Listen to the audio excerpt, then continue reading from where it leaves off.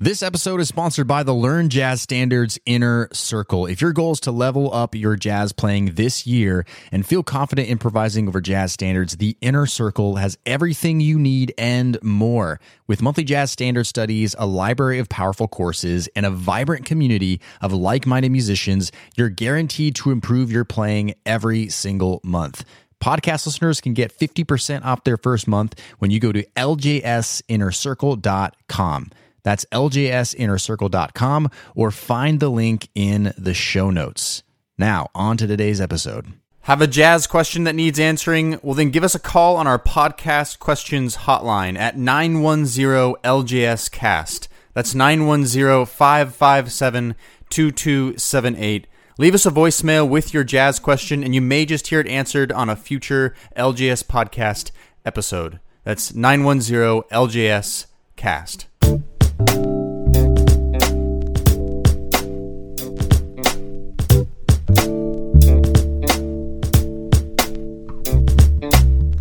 Hey, what's up, everybody? My name is Brent. Welcome to the show. You're listening to the LJS Podcast. This is the podcast where you get weekly jazz tips, interviews, stories, and advice for becoming a better jazz musician. So I want to welcome you, whether it's your first time listening or whether it's your second, third, fourth, fifth time, if you're a regular listener. Welcome to those listening from our home base on LearnJazzStandards.com. That's our parent site, and those listening all around the world, whether it's from iTunes, YouTube, or whatever podcast listening service that you prefer. Welcome. We're so glad you're here. And on today's episode 49, I'm going to be talking about 3 ways practicing in all 12 keys will make you a better jazz musician. Now, I've talked about practicing in all 12 keys throughout the history of this podcast on our blog at LearnJazzStandards.com, always suggesting that as a practice to apply to your playing, but I've never really spent a lot of time talking exactly why you should do it, how you should do it. So today's all about that, how practicing in all 12 keys can make you a better jazz musician. And in addition to talking about that today, I'm also going to give you a challenge at the end of this podcast episode. So stay tuned to the end. I want you to take this challenge. I'm going to be joining you in taking this challenge this week. And then in next week's podcast episode, in episode 50, I'm going to report to you how it went for me, and I'd love to hear from you how your challenge went as well. So stay tuned to the end. Now, if you're listening on iTunes, just want to ask a special request from you. Go ahead and go to iTunes, leave us a rating and a review. We'd really appreciate it. That would help us in our podcast and help others find the podcast. Every little bit helps. So if you could leave us a rating and a review on iTunes, that would be much appreciated. Okay, now, this is going to be the third week of a new segment that we've started on the LJS podcast called Ask LJS. Now, what Ask LJS is listeners like you can call into our podcast questions hotline, leave a voicemail with a jazz question, and that question may get answered on a future LJS podcast episode. And we've had lots of people participate so far, and we want to hear your questions. So if you want to call our podcast questions hotline, call 910-LJS-CAST, or that's 910-557-2278. If I don't know the answer to the question, I will find someone that does. And there's no such thing as a bad question. You may be answering someone else's question, so always feel free to call the hotline, leave a voicemail with your question. But this week we have a great question from a listener. Here it is. Hey, this is Brett from New York. I am just calling to get your thoughts on what some good methods might be to develop good language for jazz comping. Looking forward to hearing what your suggestions might be. Hey, Brett from New York. Thanks so much for calling the podcast hotline, and great question. You know, comping is a really big subject to cover, so we're actually going to be having a special guest on the show coming up to talk about comping in a future episode, so stay tuned for that. Keep listening to the podcast. We will have more information, a whole episode dedicated to talking about accompaniment and comping and all that stuff. But for now, I'm not exactly sure what instrument you play, whether it's, a lot of times when you talk about comping, that's for guitar players or piano players or maybe vibraphone players, those who are playing chords and often accompanying singers and other instrumentalists. Usually that terminology, comping, is used. So in my mind, there's kind of two things you need to worry about when you're trying to learn comping and getting better at that whole thing. And the first one is just knowing the fundamentals of your instrument, right? Like, you have to be able to construct chords. Like, if you're a piano player, you need to know how to construct chords, know different voicings, know how to move around on your instrument. And that's where having a teacher can be really helpful, so that you can learn all those voicings, the technicalities of your instrument. So that's kind of always, whenever we're talking about anything that requires some skill in music, the technical side is always important. The fundamentals, you need to be able to do that. But whenever we're talking about learning any kind of jazz language, we go straight to the recordings. Okay, I'll say that one more time. Whenever we're talking about learning any kind of jazz language, go straight to the recording. So the first thing is just listening, not even mimicking yet, just listening. Listen to some of your favorite compers. What are they doing rhythmically, and what are they doing with their voice leading? How are they responding to what the soloist or the singer or the instrument playing the melody is doing? You want to listen to those things. I know that Wynton Kelly is a comper that I really like to listen to, and I've always listened, what is he doing over different songs. I know Someday My Prince Will Come from Miles' album, Someday My Prince Will Come. I always love listening to the way Wynton Kelly comps for people on that album. I just think it's really interesting rhythmically what he's doing, and harmonically what he's doing, just moving and pushing the music forward. So listening is number one when you're learning jazz language before you even touch your instrument. Now, I used to have a teacher that one of the things he'd have me do every week was specifically, because I'm a guitar player, and so specifically what he'd have me do is he'd have me come back and I'd have to show him one new little voice leading thing I learned, or chordal idea that I learned from a recording. So every week I'd go on this quest to listen to recordings and try to pick out one thing that I liked chordally, comping-wise, that I heard from a guitar player I liked, or even a piano player. It didn't have to be guitar. And I'd go back and I'd show them what I had done. And so that's something that I would really highly recommend that you do, is listen and try to figure out something like maybe over a 2-5-1 chord progression, or some little idea that you like, and really sit down and try to figure out what that player is doing. So mimicking the players is always an important thing to do. It's not much different than learning a solo. It's really the same thing, sitting down and trying to figure out what they're doing and trying to copy it. So I would highly suggest that. Pretty simple. Make sure you got the technicalities of your instrument down with comping. Listen lots and lots and lots. That will really help. And then start mimicking. Start picking out little things that your favorite compers are doing. Again, we're going to have a whole episode on this coming up, so definitely stay tuned for that. And now, if you'd like to join Brett in asking a question on the LJS podcast, remember to call our hotline. It's 910-LJS-CAST, or that's 910-557-2278. All right, and now on to our main event, our main topic: 3 ways practicing in all 12 keys will make you a better jazz musician. Here we go.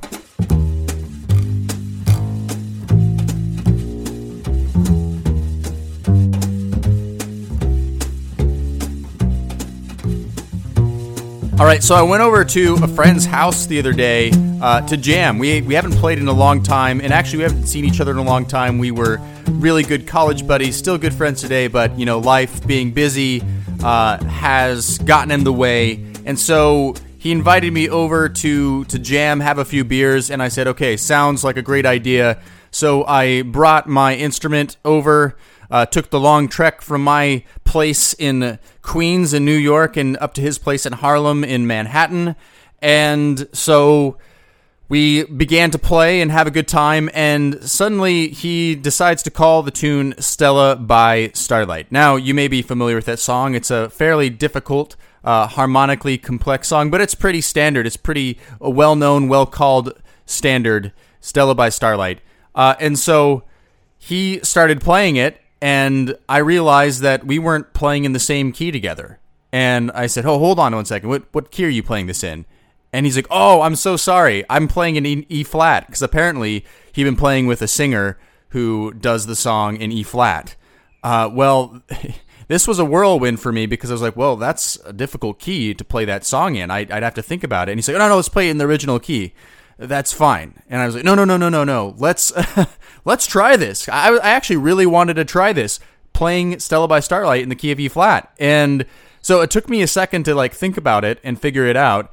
But we ended up playing Stella by Starlight in the key of E flat, and it was truly a great experience for me. It really made me think. It really made me use my ear. It challenged me. Practicing in other keys is an incredibly great practice for your musicianship. It's an incredibly great practice for your jazz playing. So that's what I'm talking about today, is practicing in all 12 keys, different musical ideas, and different subject matter, and how it can really help you improve as a jazz musician. I really want you to do this. And I'm going to go over 3 ways practicing in all 12 keys will make you a better jazz musician. But as I'm listing these 3, I want to acknowledge a question that you're probably asking right now, which is, why all 12? Why not just several other keys? Why any other keys at all?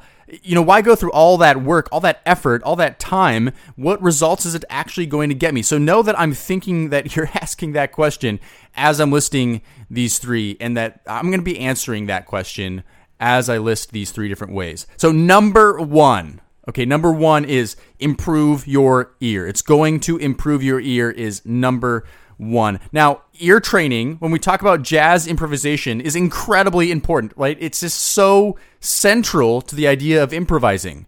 You have to have a good ear. You have to be able to hear where musical ideas are going. You have to be able to take what you're hearing in your head and translate it to your instrument. You have to be able to respond to something a other band member has played and, riff off of that idea. There's so many ways that you have to have a great ear in jazz, and it's very challenging. So all the time on this podcast, we're talking about ways to improve your ear, how you can improve your ear so that you can become a better jazz improviser. In fact, we even dedicated a whole episode of this podcast on that. That's episode 31, Ear Training for Jazz Musicians. So if you'd like, go back to that episode, take a listen to that. By the way, you can find all of our podcast episodes by going to learnjazzstandards.com. Go to podcast in the top menu, and you can find the episode 31. And as well as you can find the show notes for today's episode 49, by going there as well. So just so that you know that. But we talk about ear training all the time, because ear training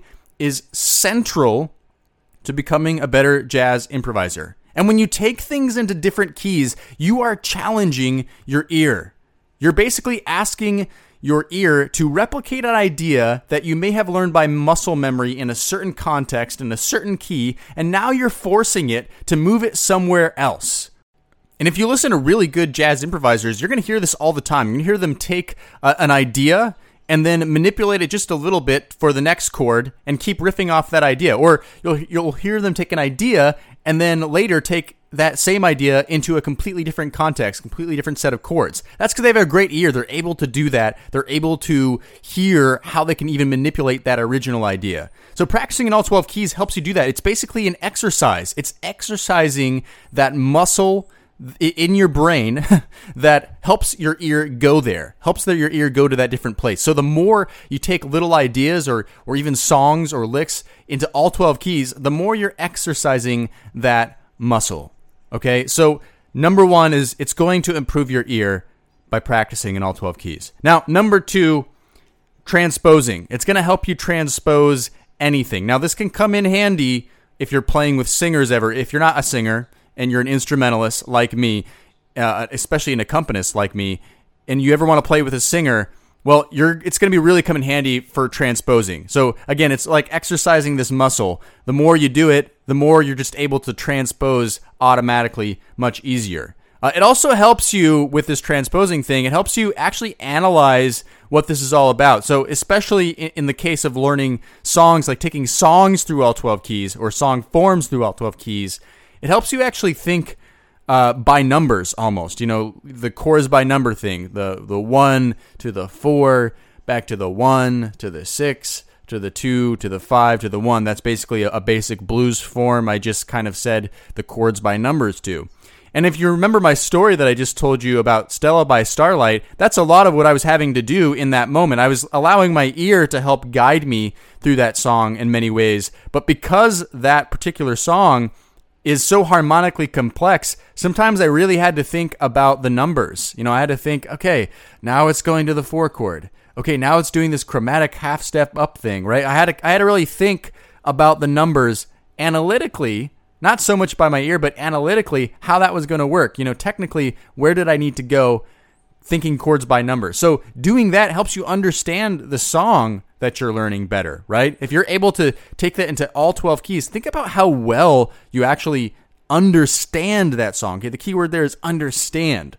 It's going to help you transpose by taking things through all 12 keys. Now, again, are you going to necessarily play a song in any old key? No, probably you're going to play it in the original key most of the time. I mean, it really depends. Again, if you're playing with a singer, it's more than likely you're going to play it in a different key. But oftentimes you're not going to be playing in other keys. So why even do that? Well, like I said, it's exercising that muscle. I mean, and if you can play that song in any key, think about how well you must know that song. Okay, so transposing, really great for transposing, helps you really understand analytically how that song works.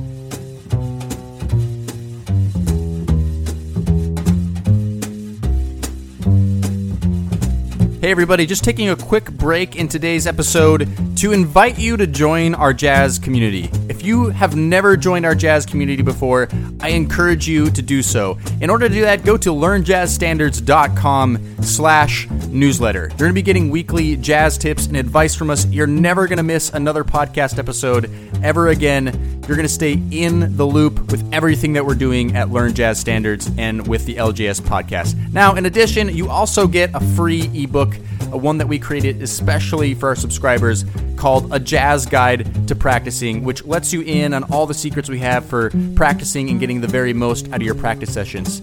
So go to learnjazzstandards.com/newsletter, join our jazz community.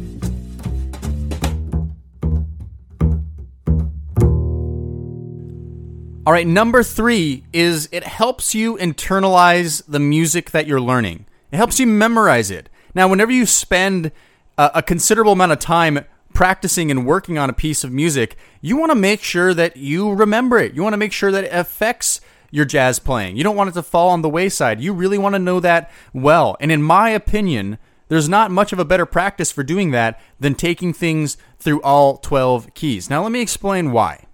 Let's just say you're working on a lick. Let's say over a chord progression like a 2-5-1, pretty classic chord progression in jazz. Everybody should be familiar with. Let's be conservative in saying that it's going to take you about 10 times to truly feel comfortable playing it in that key that you learned it in. Okay, just to make sure you got it under your fingers, on your instrument, whatever, and that you can really get that down well. Okay, that's about 10 times to be conservative. Now, if we apply that to all 12 keys, let's say it takes 10 times per key, that's about 120 repetitions at minimum. And that's only in one practice session, right? Because that's just taking it through all 12 keys in one practice session. If you did that again a second day, I mean, we're just multiplying that 120, right? Multiple times. So you're basically repeating things over and over and over again. And repetition is key in learning anything, right? If you want to learn a new language, you got to repeat words and ideas and phrases over and over and over again to get it ingrained in your memory, to make it feel natural to you. And that's what you're doing when you're taking things through all 12 keys. Now, in addition to this, every instrument has its challenging keys. And also with jazz, there's a lot of key centers that are very common, like B flat, E flat, F, C. Those are very, concert, of course, those are very common key centers that jazz songs are in that get called in. So you end up getting comfortable with those keys. And when you start taking things into other keys, you start getting into some gray areas where maybe because you've practiced in certain keys so often that other keys are more challenging. And of course, depending on what instrument you play, some are more challenging than others. what happens when you take things through all 12 keys is you're also allowing those keys to not be so foggy. You're really practicing those keys and getting those under control. And if you can get those keys that you struggle with under control, that means you're really thinking harder about it, and you're really going to get that ingrained in your memory. I was talking about that in the transposition. I was saying is good for transposing. When you go into these dark keys that you're not really used to and you're working on that, you're thinking harder about it, you're more likely to remember it, you're more likely to understand how the song works. So if you really want to internalize information, learning things in all 12 keys is the way to go. Okay, so here's my challenge for you this week to close up this podcast episode. My challenge for you is to take one lick or one song that you know into all 12 keys. You don't need to learn a new song. You don't need to learn a new lick if you don't want to, but you can. But take that into all 12 keys. And I'm going to do this with you, and next week I'm going to report back, tell you how it went for me. The song that I'm going to take into all 12 keys is My Shining Hour. Okay, I love this song, My Shining Hour. I'm really familiar with this song, and that's why I think it's actually a good choice for me to take into all 12 keys.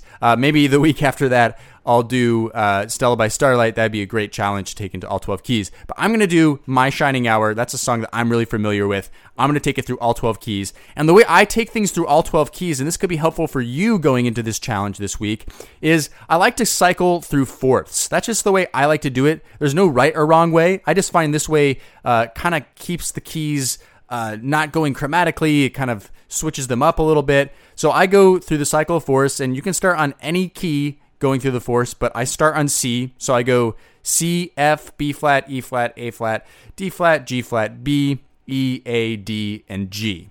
And I like to do this to organize this. If I'm doing a 7-day period, which we are here for this challenge, I basically like to do 2 keys a day. So for the first 6 days, I'm doing 2 keys. So on day 1, I'm doing C and F. On day 2, I'm doing B flat and E flat, and so on and so forth. Now, on the 7th day, I like to review all 12 keys, right? Because we've run out of keys after 6 days if we're learning 2. So on the 7th day, I review all 12 keys. And this just helps me break it apart, helps me not overwhelm my brain by taking it through. It just helps me really focus on those 2 keys per day and then review it all on the 7th day. So that's how I do it. So I want you to take this challenge with me. I'm doing My Shining Hour. You can take a lick. You don't have to do a song, but take this challenge, and I want to hear how you do. So make sure you leave a comment in the comment section on the show notes. Remember, go to learnjazzstandards.com, go to podcast, find this episode 49. I want to hear from you. Take this challenge with me. I'm looking forward to seeing your results.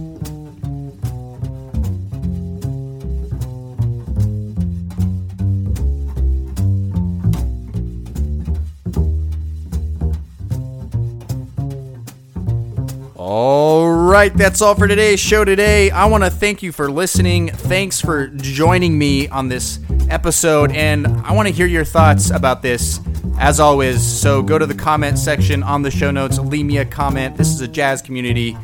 Feel free to participate.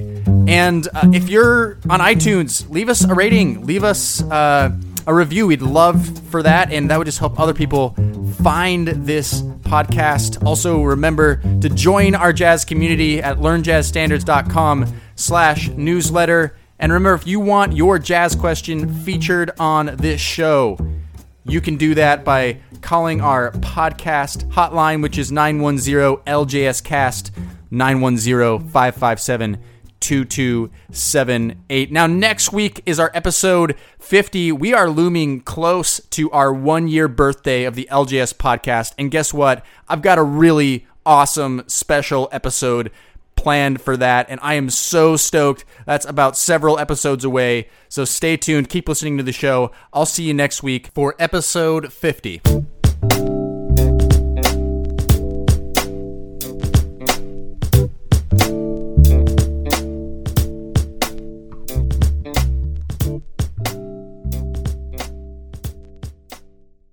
Hey, podcast listener, would you like to ask me a jazz question and get it answered here on the show?